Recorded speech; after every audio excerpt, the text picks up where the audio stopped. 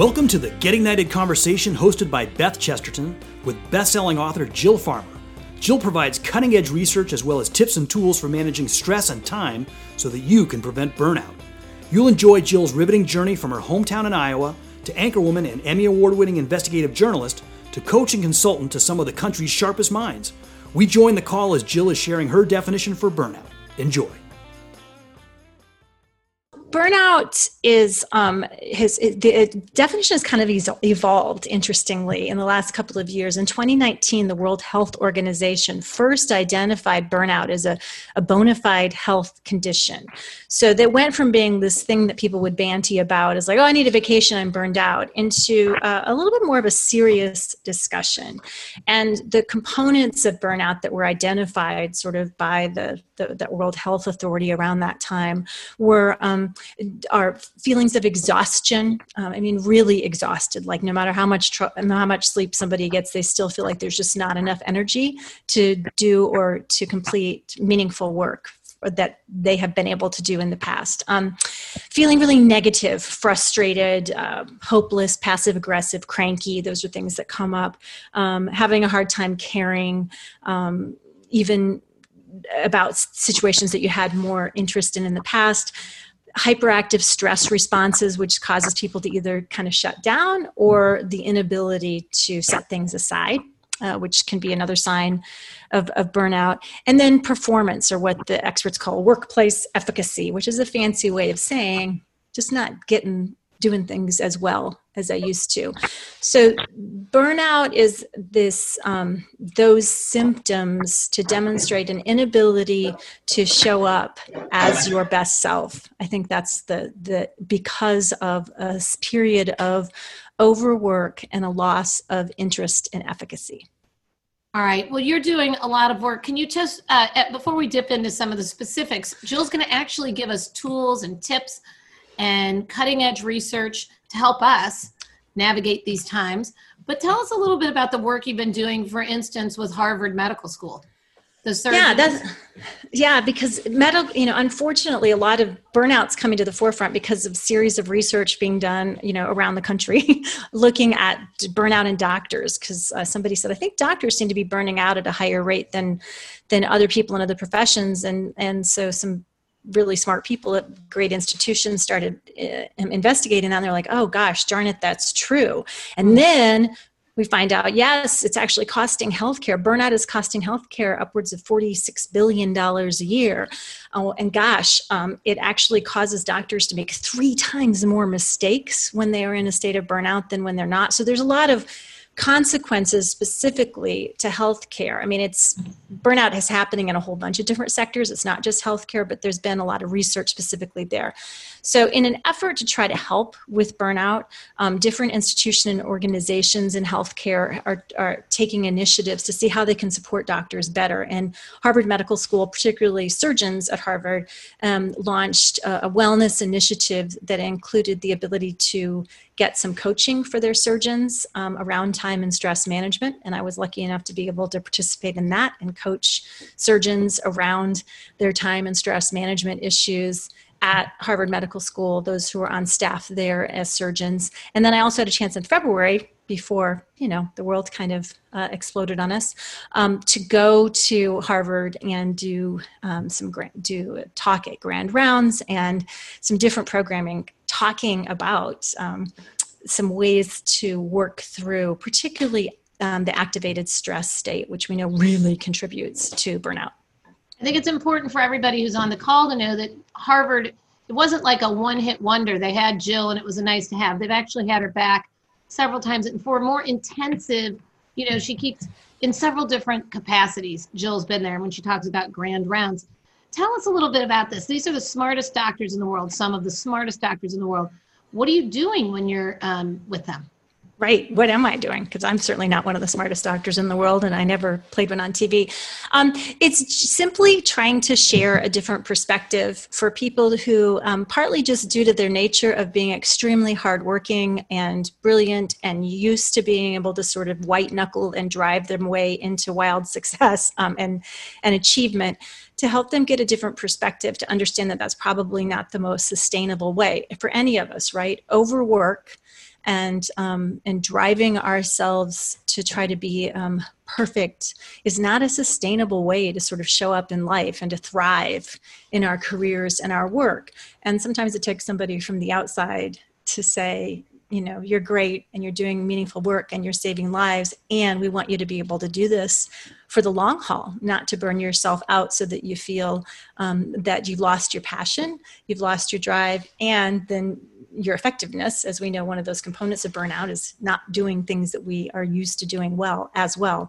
And so it's meaningful work, whether I'm working with doctors at Harvard or whether I'm working with, having a meaningful conversation with a neighbor. I am not the world's most chill person who is excellent at time management. I did not come to this work because this came naturally to me. I came to this work because I sucked at it, and I kept trying to overachieve my way and drive myself and push myself into getting past the point where I felt like I wasn't doing enough. And of course, what I did was just create higher and higher and higher levels of stress for myself and lower and lower levels of performance and meaningful relationships and all the things that I really wanted in my life. I was taking myself in the opposite direction. So I have a lot of compassion for anybody who's feeling burned out or stressed out, particularly in the extenuating circumstances that we're all experiencing right now. It's not I'm really great at this, I'm going to tell you how to do it because this is so easy. I come at it with a lot of compassion and constantly a learner's mind to understand how to help all of us live a little bit more peacefully and meaningfully and present, and to embrace the plot twists instead of feeling like we're being abused by them in this one life we got to live. Well, I think that's really interesting what you're saying. And I'm sure a lot of people on this call, I know a lot of people on this call because I know many of you are really high performance people. And Jill, talk a little bit about how you got into this work. I do think it's a really interesting story. And Jill has a best-selling book, There's Not Enough Time in Other Lies We Tell Ourselves. And I'm just curious, tell us a little bit about how you got to that place and how you came to that. Yeah, but that is kind of a funny story, right? Because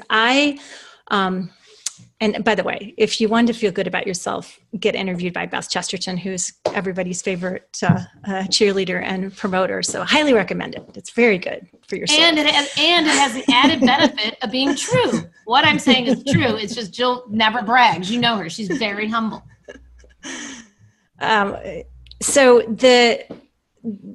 I was a TV reporter and anchor in St. Louis and in Des Moines before that. And when my kids were little, I was really sure that the reason that I was constantly stressed out and overwhelmed and was not the mother, wife, employee, citizen of the world that I wanted to be was because my job was too stressful, and I just needed to change the circumstances of my life, make a chess move to get rid of the job, and then I was going to finally be, that person that I wanted to be. And so I made what many consider to be kind of a radical change in my life. I left my job in TV news at kind of what some people would have considered the height of my career. I just won an Emmy. I just done, these things. After I came home, and I tell this story in the first part of my book, so skip that part if you decide to get it, because now you know it. And so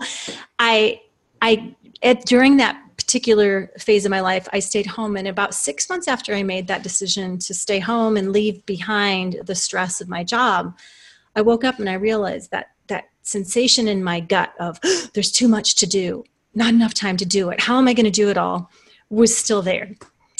And it was really hard, right? I call it, as J.K. Rowling says, it was a rock bottom moment, which I discovered was a fabulous foundation for which to begin to rebuild my life. Because I was like, wow, what if it isn't the circumstances in my life that are creating just the circumstances in my life? Certainly those were contributing factors. I'm not pretending they weren't.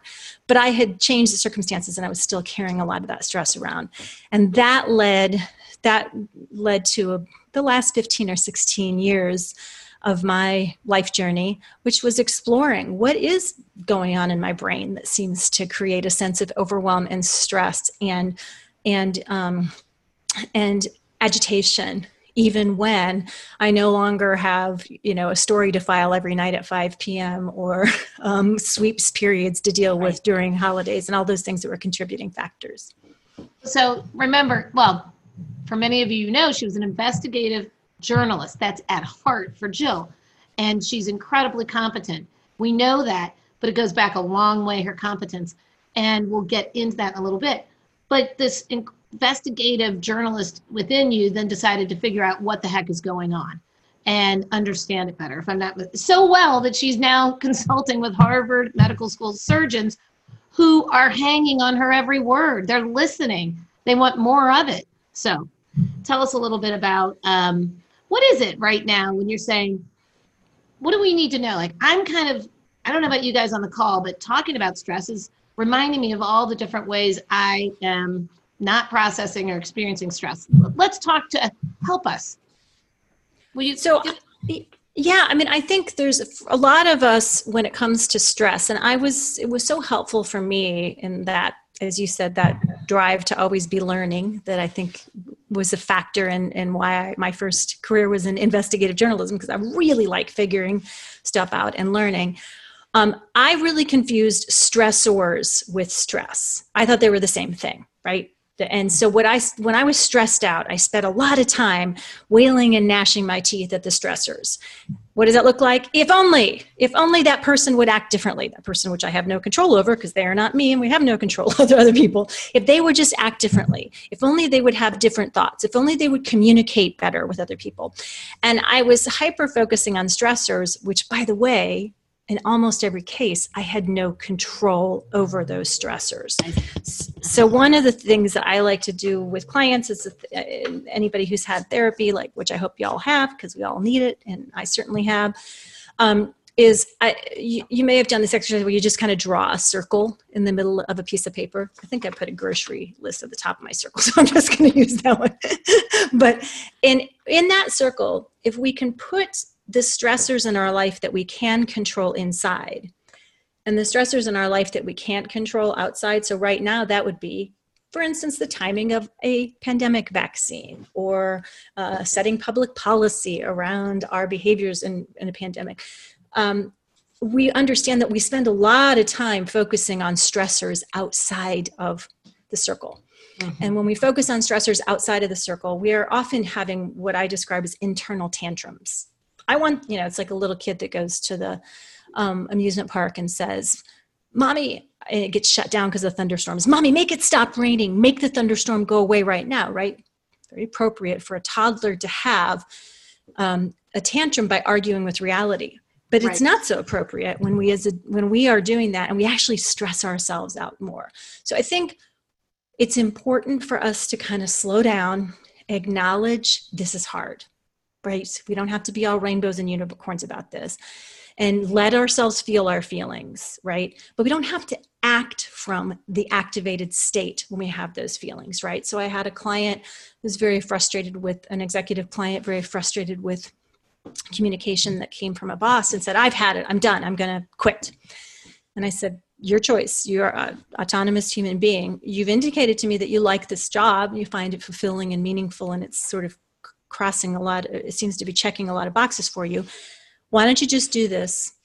Go out, exert yourself, have some exercise, feel those emotions while you're exercising. Go take a towel and whack it against the railing or the wall. Let yourself get mad. And then make a decision when you're not actually in an activated emotional state. I'm not saying push your feelings down. Definitely, all feelings have a right to life. Feel it.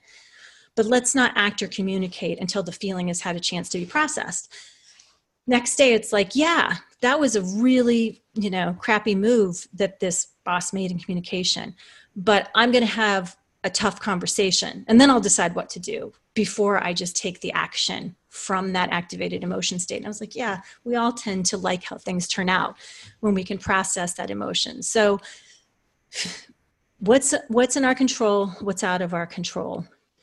What are we feeling? Let ourselves process that emotion and then be willing to reframe what we're thinking. I think that's another another interesting thing. And Beth, you and I have had conversations, right? Because we both have kids in college and we have no control over what college's policies are in relation to whether kids get to stay in school or not stay in school.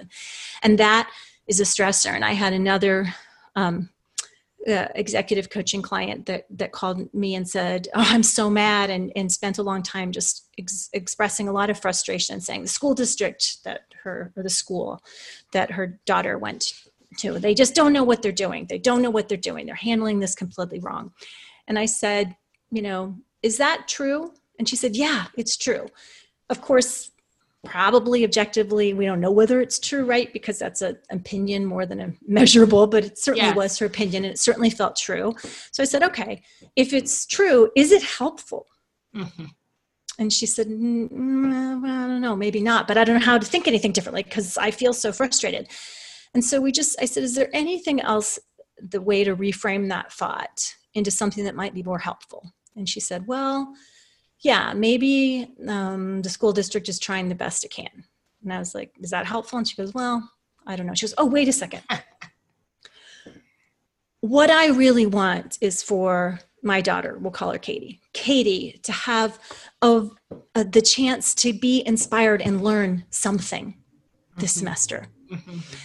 She said, oh, that is helpful. All of a sudden, she said, now I'm coming up with ideas of ways that we can do plan A, plan B, plan C, plan D, so that I can help contribute. And we as a family unit with resources available to us can help make sure that she learns something and remembers something and has some inspiration through this very strange time. Since I can't control however this plays out with the school district. And so that reframing is another really helpful thing for us to do this time once we have gotten ourselves out of that activated stress state.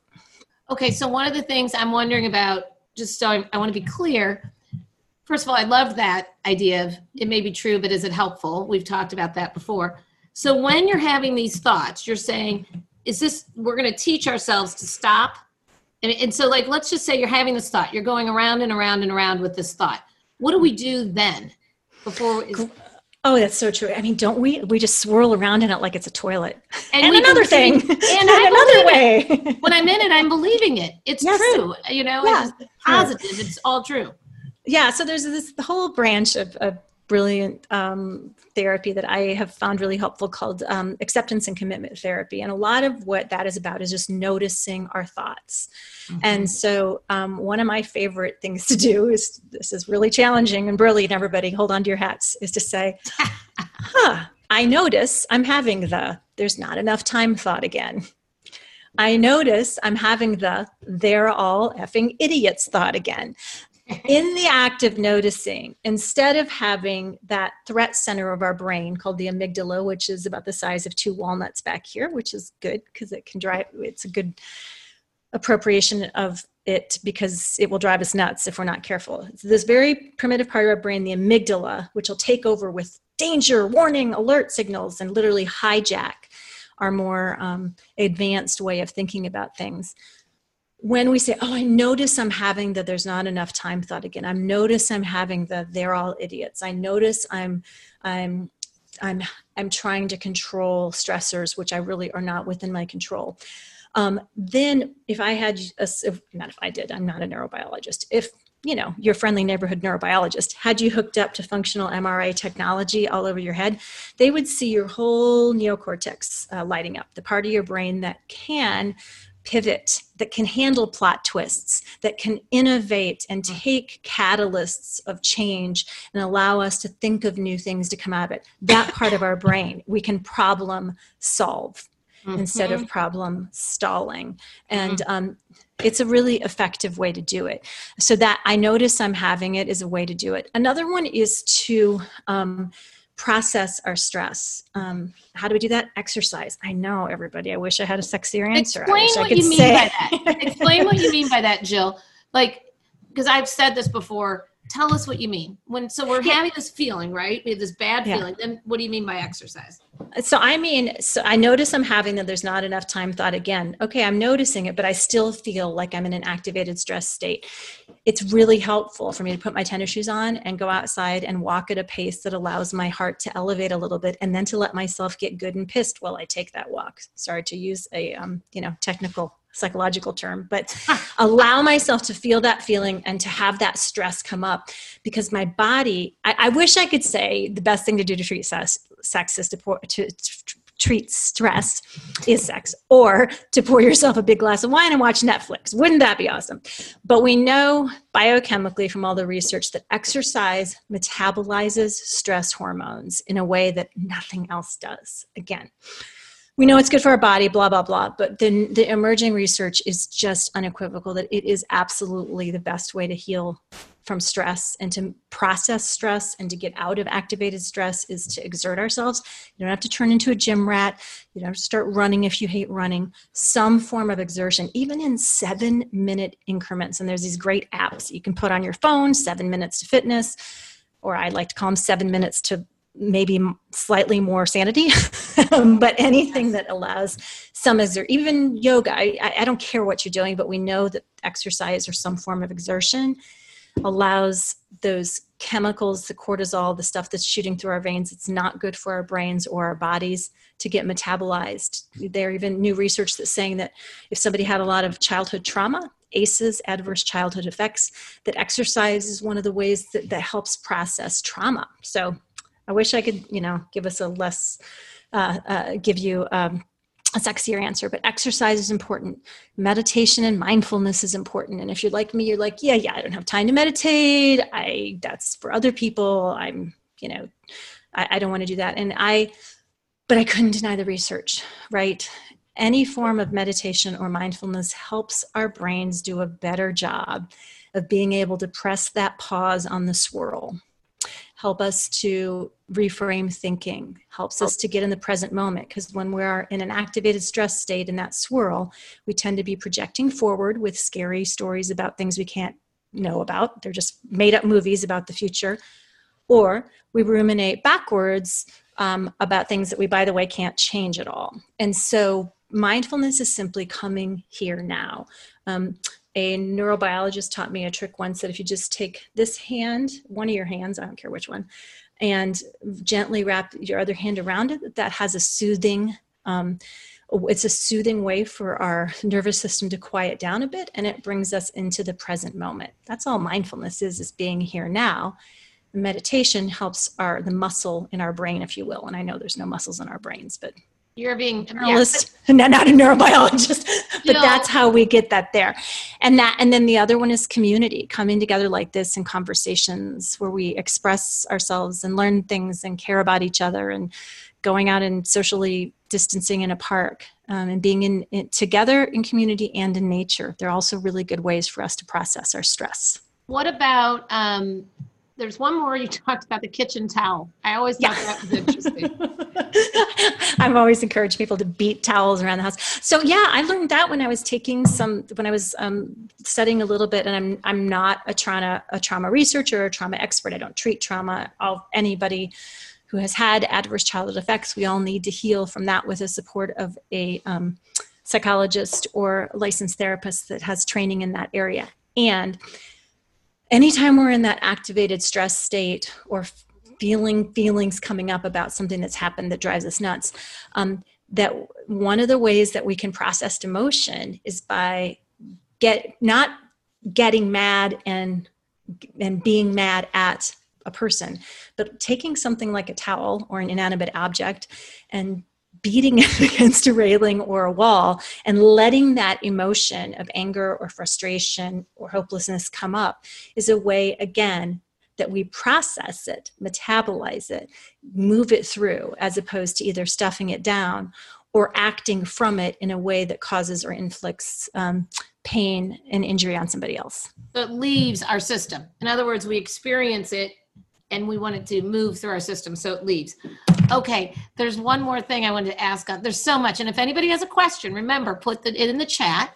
And if you have something you admire about Jill, put it in the chat. But this idea of I suck. I'm the worst person in the world. I've heard some people say this recently about themselves. What would you do with that? You talked about something recently about the work we do and how important it is to think about the work we do in a way, or whatever we are doing in the world, to think about our why. Can you talk a little bit about that and how that might even relate to I suck? Well, I think anytime we are giving ourselves internal criticism that involves blame or shame, it's usually a sign that something is festering or not really helpful going on inside of our heads. I find, especially in this time, there's just a lot of people that are comparing themselves to other people. Somebody else is out, planting gardens and making their house beautiful, and I'm sitting home and watching copious amounts of Netflix and fighting with my kids and letting them watch TV all day. And what happens a lot of times is then we think that we're going to motivate ourselves by beating ourselves up with extremely cruel self-talk and using a tone of voice that we would never use with our worst enemy. And so I think it's super important to, again, back to that acceptance and commitment therapy thing, to notice, oh yeah, I notice I'm beating myself up, and I noticed I was beating myself up yesterday, and I was beating myself up before lunch and after lunch, and it doesn't seem to be changing my behavior or delivering very meaningful results. It's not very helpful, right? Helpful thoughts tend to elicit more helpful results. So noticing is going to be really helpful. And I love one of the ways that I find when we get in those swirly pattern places of feeling stuck or negative or hurtful toward ourselves is by remembering that our definition of success is, what am I doing that matters to me intrinsically? Not what the world tells me I should be doing or how I measure up to anybody else. But my definition of success is doing what matters to you in a balanced and sustainable way. So if you're doing something that matters to you, but you're doing it in a way that is involving overwork and overpressurization and perfectionism and not taking breaks and not refilling your tank, it's not going to be sustainable, right? You're going to burn yourself out. And often people find out that if they're doing things just for the sake of trying to meet somebody else's externalized standard of what's good enough, that in the end doesn't feel successful. So my favorite quick story about that is comes from Taylor Swift, little T-Swifty wisdom here. And in her documentary Americana, I think it was, which I watched on Netflix earlier this year. She talked about the fact that she kept settled these goals in the first part of her career, that what she wanted was to win the Grammy for Album of the Year. And then she was going to have made it. She will know she was there. She achieved it. And that was going to do it. That was her goal. And the night she won that Grammy, she came home, she sat there by herself and said, I got it. I have this extrinsic, this internal hardware to show that I'm finally there, wherever the hell there is. I've made it. And I'd never felt more lonely, unsure of myself, insecure, unhappy with the people that I'd kind of stepped over, struggling to try to be skinny enough and perfect enough by everybody else's standards. And she said in that moment, she had this internal pivot, like, oh, I can't, whatever the world's telling me I need to achieve in terms of success is not going to do it for me. I have to come up with, from that inside out way, to discover things that are meaningful with my own autonomy and be driven from something else. And it worked. All right. I have to say right now, I don't know about you guys on the call. I have chills just thinking about that. We have some teachers on the call, and we have so many magnificent people on this call right now. And people may be listening to this. We'll have a podcast tomorrow that'll come out that people can share. But then, first of all, with these teachers who are on the call, I hope you understand how incredibly valuable you are right now. You know, you're always valuable, but right now, what you are doing for the world. And when we're talking about that notion of I suck, and the notion of attaching or connecting with your why, but it's like your why. So a teacher's why could be, it could be making somebody feel safer in this world right now. Just the notion, I mean, sometimes even making a person feel welcome can be a why. I'm making people feel welcome. It's amazing how simple it can be, right? It doesn't have to be, I'm saving the world. It can be, I'm making people feel welcome. So I think that's really powerful. The Taylor Swift story is really powerful. And the teachers, and there's a teacher on the call who said, what do I do when my kiddos say they suck? And I'm wondering, can you help them attach to their why? Is that one of the things you'd say, Jill? I think I think the most helpful thing when we hear other people using language that doesn't sound helpful is to just gently and very lovingly say, oh, I can hear what you're saying there. I'm not sure that's very helpful. I sometimes think things about myself when I'm being hard on myself, and I find out that's not very helpful for me. Here's something I notice in you that's really cool. Can you find that in yourself too? That would be a potential redirect, right? Of course, if it were my kid, I'd be like, quit saying that. not helpful. Well, I've learned a lot from my friend Beth, reflecting on what you're hearing. So it's acknowledging it, right? And then giving a chance to, without dictating or telling somebody they should think differently, inviting them into a reframe that might end up more helpful. Now, let me know. Try it out, teachers. Let me know if it works out. And if I'm full of crap on that, I will do some more research to figure out a more effective way. I love what you said. First of all, just to make it all about me, I'm sorry, guys. Jill and I do a column together for Town and Style called The Honest Truth. So we have this monthly opportunity to get together, respond to some viewer questions or reader questions, and then we battle it out in a fun way. Not even battle. We discuss, what we might discuss for an hour and a half, 2 hours. What would you say to the person who's trying to break up with her hairdresser? That was like a pre-pandemic problem. Oh my gosh, I'm trying to break up with my hairdresser. How do I do it? And I mean, Jill had a hilarious answer.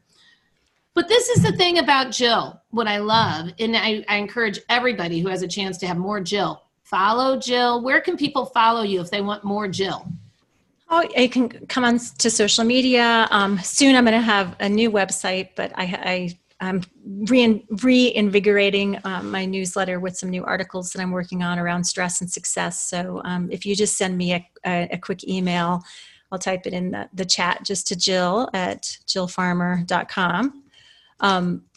I will add you to my list of communications so you can hear what I'm up to and expect to get some more ideas and content for me. This pandemic time has given me some new time to write and create and think a little bit differently about that. So I hope everybody here will join in the continued conversation around these subjects. I appreciate that you want people to connect, and you can Jill is, as you know, for those of you who know her, she wants to connect and wants to solve problems, wants to help. There's a really important person on this call, Jane Farmer, your daughter, who just wrote in, my favorite lighthearted, she's a wise one, by the way, also very wise. So is Peyton, Jill's other daughter.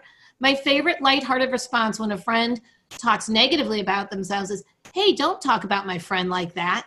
We often talk to ourselves much more harshly than we would talk to loved ones. I love that, Jane.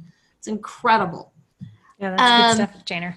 Something else, guys, as you know, Get Ignited is part of the Ignite method, and it's free. And I'm so glad that we have this opportunity to connect with you all.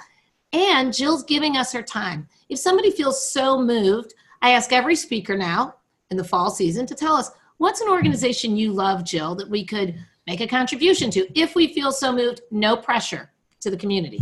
So for me, that is the Boys and Girls Club of Greater St. Louis. My husband, John, has been a mentor in the Mentor St. Louis program, which is in the Boys and Girls Club of Greater St. Louis for over 20 years.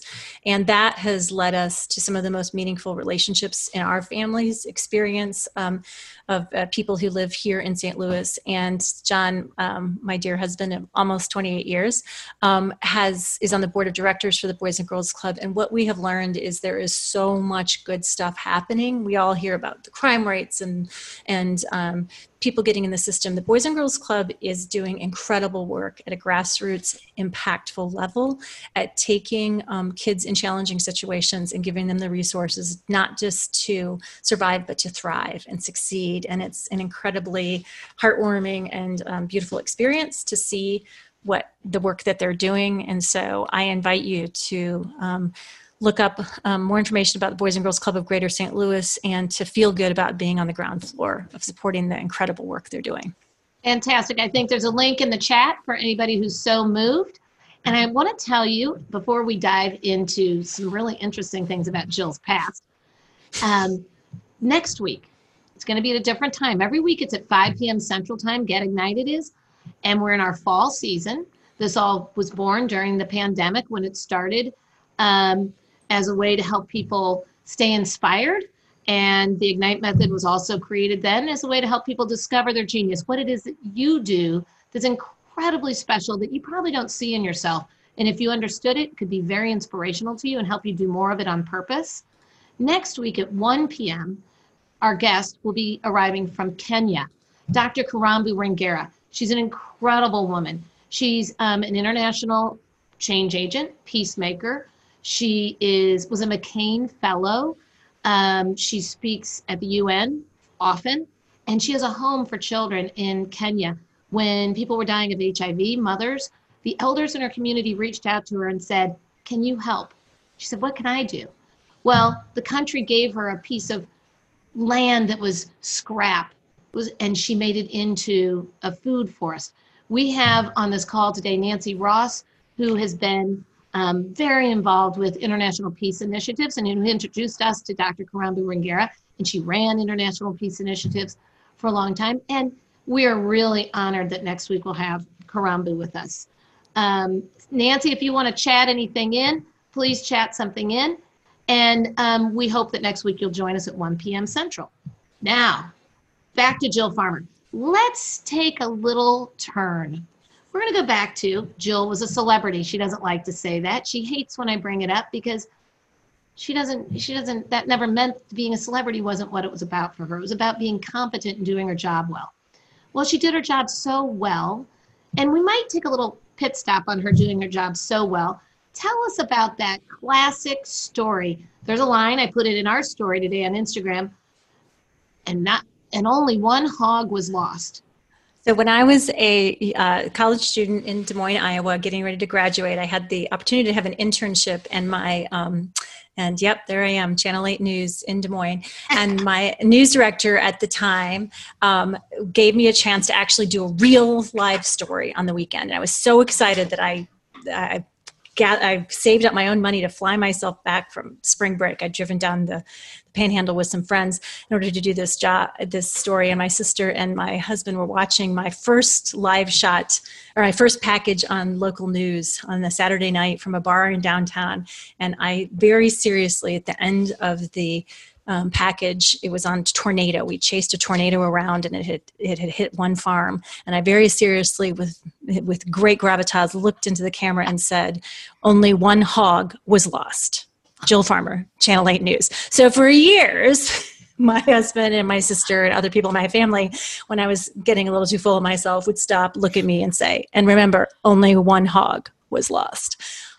Do you see why everybody loves Jill? She's so real, and she's so incredibly talented, and everybody wants her. I mean, everybody wants Jill. But then being in TV news is very humbling, though, Beth. Let's talk about that. You. I mean, I've told you this story before, but my photographer and I were in a. When I would walk in with my news camera rolling and to an interview with somebody in an office, the lady would say, "Wait, are you the news lady? I watch the news every night. I don't know who you are." The only time people would recognize me is when I was buying, tampons and red wine at 6:30 in the morning at the grocery store with no makeup on. But the most humbling story of all, which was very helpful, was I was it was at keeping me grounded. I was on an elevator with one of our photographers, and this lady gets on, and she was looking at me, and she's looking at me, and she said, "No offense, but you look a lot like that Jill Farmer that's on the news." And then she gets off the elevator, and my photographer said, "I think she just offended you twice with her no offense." And I was like, "That's okay." No offense. Oh my God, that's so funny. Now, sometime you put your interviewer hat back on. Talk a little bit about your recent experience at your alma mater. Yeah, I got to go back to Drake University, where I graduated from college very proudly. They have a really great lecture series where they bring everybody from Bill Nye, the Science Guy, to Maya Angelou And last year they brought in Megan Rapinoe, who's one of the greatest athletes of all time. That's me doing my, I guess, Oprah, to an audience of almost 8,000 people in their sports stadium, came in to listen to Megan. And the format she did for her keynote, instead of standing up and just giving a keynote, was a question to answer. She let me ask her anything we wanted. And it was a very delightful, fast-moving hour of big authenticity, hitting some controversial subjects head on. And it was super fun to put that interviewer hat back on. And I was inspired and learned a lot. And the whole fam got to be there too. That's Jane, the aforementioned Jane Farmer and John Farmer. And our oldest daughter, who just had started her real life job in Boston at the time, was not there, was not happy that we left her out of that experience, but she watched it. And I know with great pride, all of your young viewers were on, and fans and people, they were streaming it. And I know Jane, with great pride, really was proud of you. Proud of the job you did. So. It was just a great experience to have an authentic conversation with somebody who's been a change maker. Controversial or not, she has challenged the world of sports and the way things are done, and the way athletes are compensated in a very brave way. And it was very cool to be part of that conversation. Okay, let's go back to the beginning. You have to ask yourself, everybody has to ask themselves, how is Jill like this? How can you be so talented and so good and so successful? How many people become very successful at an anchor, move on, and then become very successful as a consultant, coach, and motivational speaker? She speaks to huge audiences and is in high demand as a speaker, even through a pandemic. But how does she end up so down to earth? And let's talk a little bit about where you're from. So I grew up in I was born in Thunder Bay, Ontario, Canada, and lived the first parts of my life in Canada. And then starting around school age, we moved to an interesting town of about 10,000 people in the southeastern part of Iowa, which is where I lived until I graduated from high school. And then my parents moved out to Colorado. So I had some time in my college years in Colorado. But it was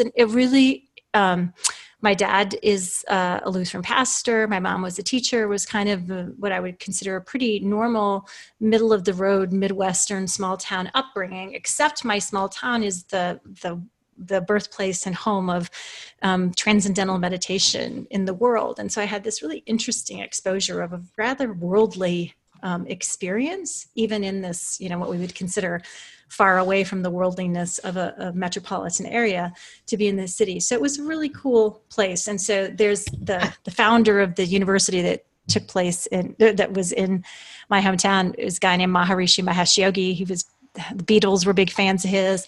When I was in elementary school, the Beach Boys came to town to meet with him, and actually, I think, recorded a album later on. When I was working at Ben Franklin Family Center in high school, I got to wait on Mike Love from the Beatles because he would come back into town. And Doug Henning, I met him once it was at a coffee shop. So it was a weird and interesting place to grow, where there was a chance to be exposed to some things beyond sort of small town mentality, but also that safe and secure environment to sort of be who I was and be accepted for who I was, and to define success, I think, from that inside out experience. I think those seeds were planted. That's what I think is one of the most amazing things about you, Jill, is that you're so comfortable in your own skin, and you're very self-deprecating. You talk about when you lose it. But, so you're not saying that you're perfect, but it's this is what once Jill said about being from her hometown. There's a sense of living in a nice, safe, small town. And at the same time, it was an important place. And I really think that's a metaphor for Jill. She feels safe, but important. And I just wonder to what extent Fairfield fostered that in you and your experience with your family. Well, I think initially when this university took over in the early 70s from a very beloved small college that kind of went belly up, and then these, people coming in from internationally, there was a lot of tension between sort of the townies and the university that by the time I was coming of age in the late 70s and early 80s was healing. And there was an acceptance and an understanding that we could come at life from different perspectives. I mean, there was still some small town ignorance stuff that would come out, and some judgment sometimes from people moving in from other parts of the country. They could be underestimate the sophistication of people who had stayed in this town. But for the most part, there was a lot of willingness to kind of expand. And I really do believe, Beth, that we're all important, that we all have, wherever we came from, that you're fascinated by other people's stories. And I think we all, if we listen to each other more carefully, we all have really interesting stories and perspectives and ways of synthesizing our experience in the world. And so I think that's cool, to take time to listen to each other and to learn that from each other. Well, I love that you said that. And I do think it's so important is the idea of really understanding what is special about somebody's story and what is special about them, because we each have gifts and talents. And so often they're unconscious to us. I call that unconscious competence. And I think that shining a light on that is so important. But I think that's one of the things that is so wonderful about you, is because there's something that happens, like people who are raised in lots of dysfunction, there are lots of things that come out of that too that can be incredibly valuable, right? Dysfunction, and I'm sure knowing Jill, she'll say, oh, I had dysfunction too, but it's like, but you had an awful lot of, obviously a lot of love. The way you're just, something about you just feels very safe to be with you and to be friends with you and to be working with you. For anybody, I don't know if you're still taking individual coaching clients, but if you are, there's no better coach. I was just talking to somebody who's on this call, and she was telling me about a coaching experience she had recently, and she was a little bit overwhelmed with all the tasks the coach gave her to bring her life into order. And I said, oh my God, you got to work with Jill. She loves to bring light structure to you. In other words, to meet you where you are and give you some light structure. So it's just what you need to go forward. I just want to add one thing to that. I mean, none of us had perfect families. Some of us had families that the folks were a little, had their own wounds that then they perpetuated generationally, which creates trauma and more wounds. But every one of us, whatever I always say, my family put the fun in dysfunctional. And I think that's true for all of us. There's things that could have been better, things that could have been worse. And so I think it's understanding that we got to take some responsibility for healing from whatever was there. Good therapy has certainly helped me along the way. Perspective shifting, through the support of other resources that were outside of me. That's I think how we get confident and grounded, is not because we're either born that way or were raised a certain place or had a certain kind of whatever. I think it's just the willingness to say, yeah, I could use some help and support and love here, and reach out to get it. Well, let me ask you this. I don't know, Jill, if you have a couple of minutes to stay after the show, after this, at the 6 o'clock mark. If you do, if you don't, that's okay. But if you do, we might have a question for you that came in from everybody. I want to say to everybody, Jill is an Ignite coach. We have 14 Ignite coaches in our 2020 cohort who are willing to be a part of the Ignite method. Jill has her own business going on, but these are people who are in support of the Ignite method. We have resources, places we can point you. And Jill's really been a big supporter of this. So I'm really appreciative. I absolutely adore Jill. And if you guys are okay, and you can see why, everybody, it's time. I know you're focusing, you're sending things in. Let's shine a light on Jill. Part of the Ignite method is what we call the glow, which is noticing and basking in the glow of the fire. Jill's a fully ignited person. What are you seeing in Jill? We'll share a few things. And while you're typing them in, I want to say, and somebody can speak up. We can unmute you and you can speak. If Jill has a few minutes afterwards, Nancy Ross had a great question about what do we do about young people right now in the pandemic and the stress they're feeling. There are lots of really good questions. But if anybody wants to speak, you can unmute yourself and just say what you're noticing. Let me just say quickly, Sandy, I think, Nancy, I know that you had shared that question. I think perspective is helpful, right? It can sort of feel like as somebody is in their 20s is sort of in this, like, here I am supposed to be launching my life and the launch pad just got royally screwed up. This isn't the way it's supposed to be. And so to be able to give a perspective and say, hey, this has happened historically in different ways for all kinds of different generations of people, and they came out stronger and more resilient and more flexible. Doesn't mean you shouldn't be complaining, and we're not saying to anybody who's in their 20s, you should be lucky and understand that old people and people in olden times had it hard too, but helping to have some perspective that feels safe, to understand that it doesn't mean that things are going to get screwed up, or that you're not going to have the same opportunities to thrive and to shine. You're just going to do it with a major plot twist in the beginning of launching life and careers and relationships and all the things that happen in our 20s in a way. And you might need to get some more support, and you might need to take better care of yourself during that time, because it's hard. Beth and I have talked a lot about the fact that she talks about the Ignite method and our strengths being an app that's running in the background of of how we show up in the world.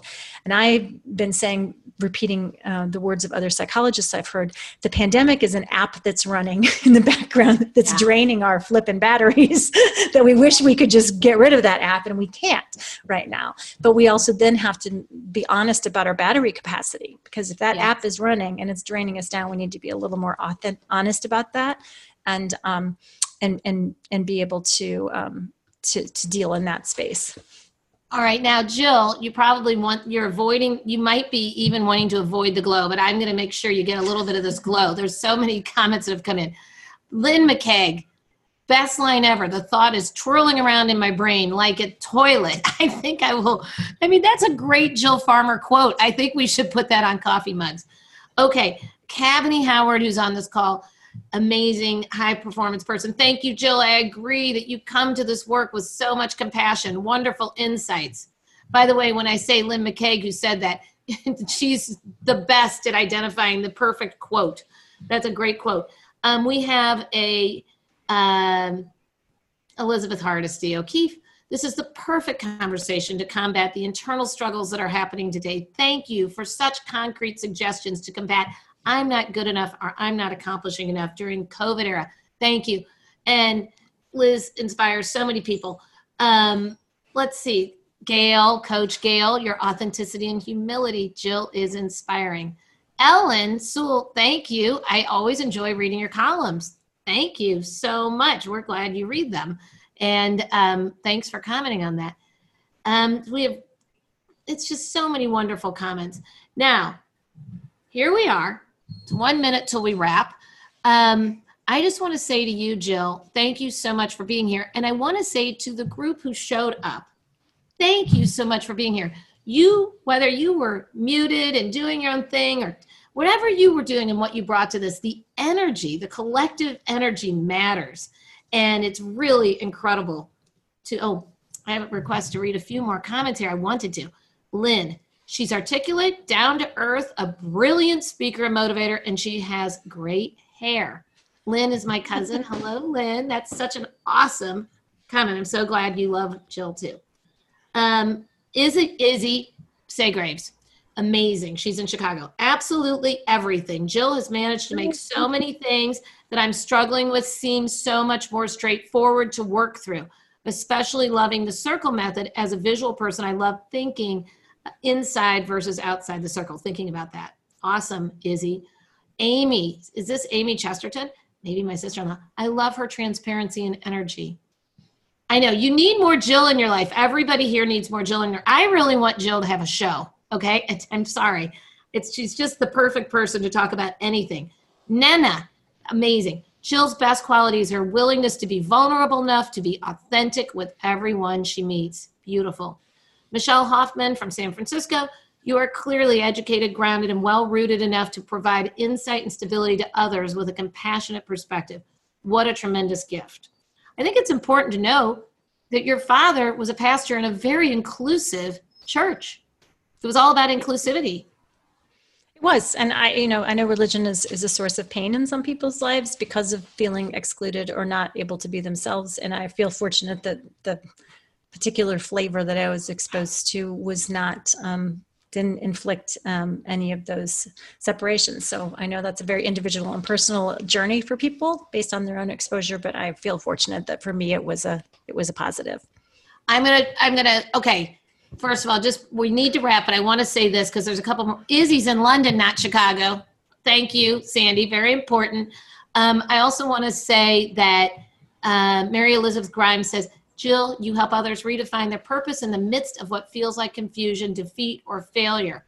Michelle Stockman says, we need new TV shows to watch, and I would watch Jill for sure. Jill and Beth together. Positive TV. Thank you, Michelle. You'll have to be on it too. And then Caitlin, Jill, thanks for taking the weight of the world off my shoulders. I feel like this will actually help me be a better mom. Without further ado, everybody, Jill Farmer, thank you. This is a big hug from all of us to everyone here. Thank you.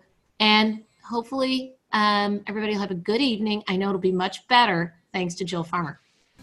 Thanks for listening. To learn more about the next conversation with our Get Ignited guest, please follow us on Facebook or Instagram at The Ignite Method. Thank you.